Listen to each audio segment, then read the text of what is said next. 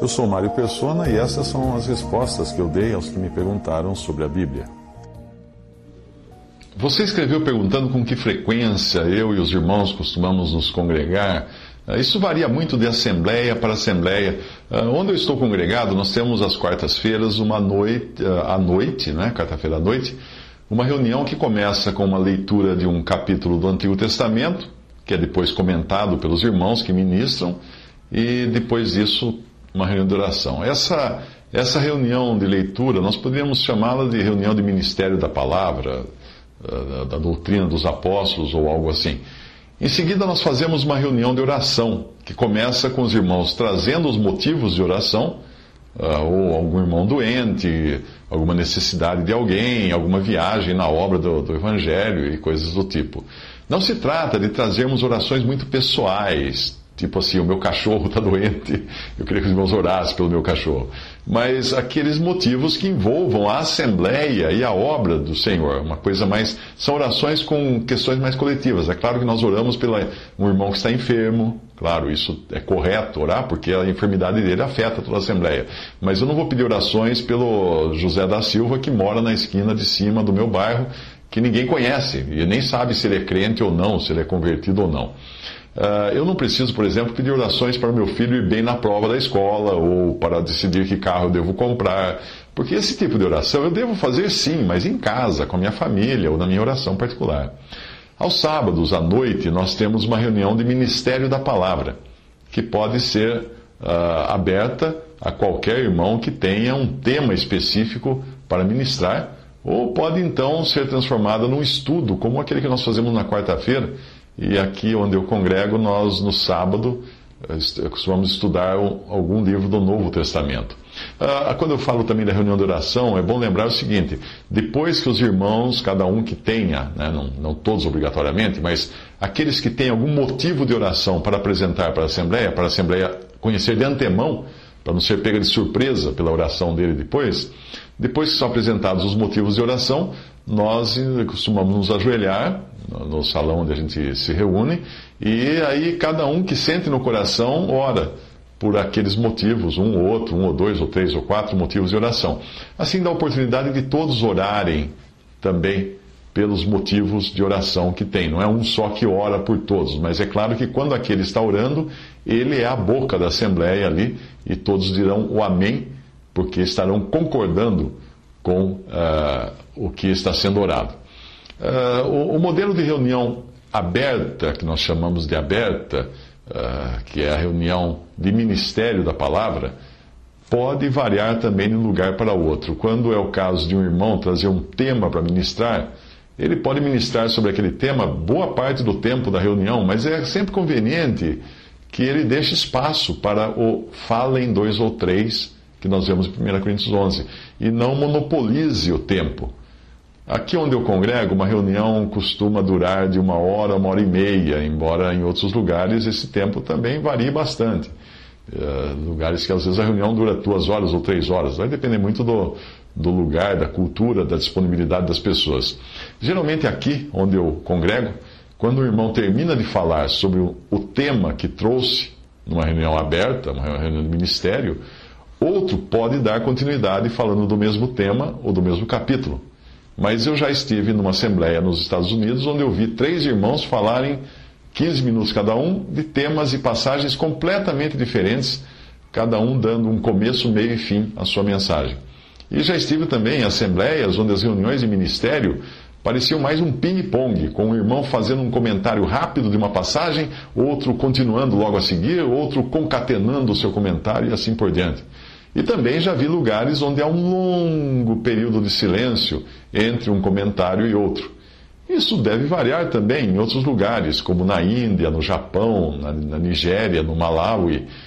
Depende do lugar do país, existem maneiras diferentes de comportamento até dos irmãos. Basta pensar na diversidade de costumes e de povos que nós temos no mundo para entendermos que podem existir, sim, diferenças também em alguns detalhes das reuniões. Existem lugares onde as pessoas estão acostumadas a ficar 2, 3 horas sentadas, e existem lugares que, se passar de 1 hora, já deixa as pessoas meio inquietas. Geralmente nós começamos, onde eu congrego, na cidade onde eu estou congregado, nós começamos com irmãos sugerindo um ou mais hinos, algum irmão abrindo a reunião dando graças, pedindo a direção do Senhor, e no final também terminamos com hinos e oração. Como nós devemos nos colocar debaixo da direção do Espírito, nós não podemos estabelecer regras, né? Embora tudo tenha que ser feito, claro, com decência, ordem, reverência, como ensina em 1 Coríntios 14, 40. Aos domingos, na parte da manhã, nós temos uma escola dominical para as crianças numa sala separada. E antes havia mais jovens, nós fazíamos também uma escola dominical para jovens em outra sala. Isso mudou com o tempo, hoje nós temos apenas a escola dominical para as crianças, os jovens participam de uma reunião de estudo bíblico na sala principal, enquanto as crianças estão em outra sala com irmãs lá que ajudam elas a entenderem os rudimentos do Evangelho. Essas reuniões de escola dominical não se tratam de reuniões da Assembleia, e nem tem esse caráter de Assembleia. Nelas são cantados hinos infantis, corinhos, as crianças repetem o versículo que elas decoraram durante a semana, são contadas histórias bíblicas para elas, usa-se às vezes algum objeto para ilustrar essas histórias e coisas do tipo. Elas podem pintar alguma gravura, coisas desse tipo. Depende da idade das crianças, depende também da disposição de quem está ensinando. Enquanto um irmão ou uma irmã está ensinando essas crianças numa sala separada, nós costumamos nos reunir para estudar alguma passagem da palavra de Deus, os mais velhos, numa outra sala. Portanto, são iniciativas que diferem de lugar para lugar e caberá a cada assembleia decidir como organizar o seu tempo. Nós temos também no domingo, no dia do Senhor, uma reunião em caráter de assembleia, essa sim, que é a ceia do Senhor. Essa não é uma reunião para oração, embora nós possamos dar graças, há várias oportunidades de se dar graça, ações de graças, né, que são orações de agradecimento, mas nós não vamos ali pedir por nossas necessidades, ou orar por alguém enfermo, ou alguma coisa assim, porque não é o caráter da reunião. A reunião é voltada para a adoração, louvor e a recordação da morte do Senhor. Ali também não é uma reunião de ministério da palavra de Deus. É claro que algum irmão pode, às vezes, no final, trazer alguma palavra que tenha a ver com a ceia do Senhor. Mas, de toda forma, é uma reunião de louvor, de adoração, e, portanto, as orações ao longo dessa reunião têm o caráter de gratidão e louvor. Também cantamos muitos hinos nessa reunião, geralmente aqueles que falam da morte do Senhor. Os hinos, de preferência, devem ter, quem escolhe os hinos, deve sempre pensar qual é o assunto daquela reunião.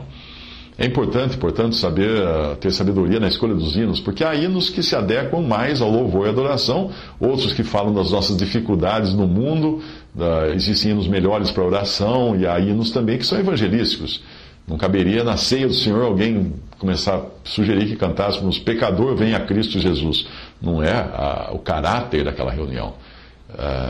Na ceia do Senhor, depois de um tempo de louvor, um irmão vai até a mesa, onde estão os símbolos, o pão e o vinho, dá graças pelo pão, parte o pão, passa para os irmãos, e aqui onde eu estou congregado, atravessa o cesta com o pão, passa de mão em mão, com cada um pegando um pedaço e comendo. Claro que apenas os que estão em comunhão à mesa do Senhor. Essa passagem não vai incluir aqueles que ainda não foram recebidos à comunhão à mesa do Senhor, e não vai incluir também visitantes, que nós não sabemos quem são. O mesmo é feito com o cálice de vinho. Embora possam ter visitantes numa reunião da ceia do Senhor, é importante lembrar que só participam do pão e do vinho aqueles que foram regularmente recebidos à mesa do Senhor. Por quê? Porque nós não vamos sentar ao lado de um adúltero, por exemplo, para partir o pão com ele, para ter comunhão na ceia do Senhor. Por isso a Assembleia deve fazer antes uma análise da pessoa, não julgar a pessoa em si, mas julgar o modo como ela vive, a doutrina que ela professa, o que ela pensa, o que ela professa pensar, pelo menos.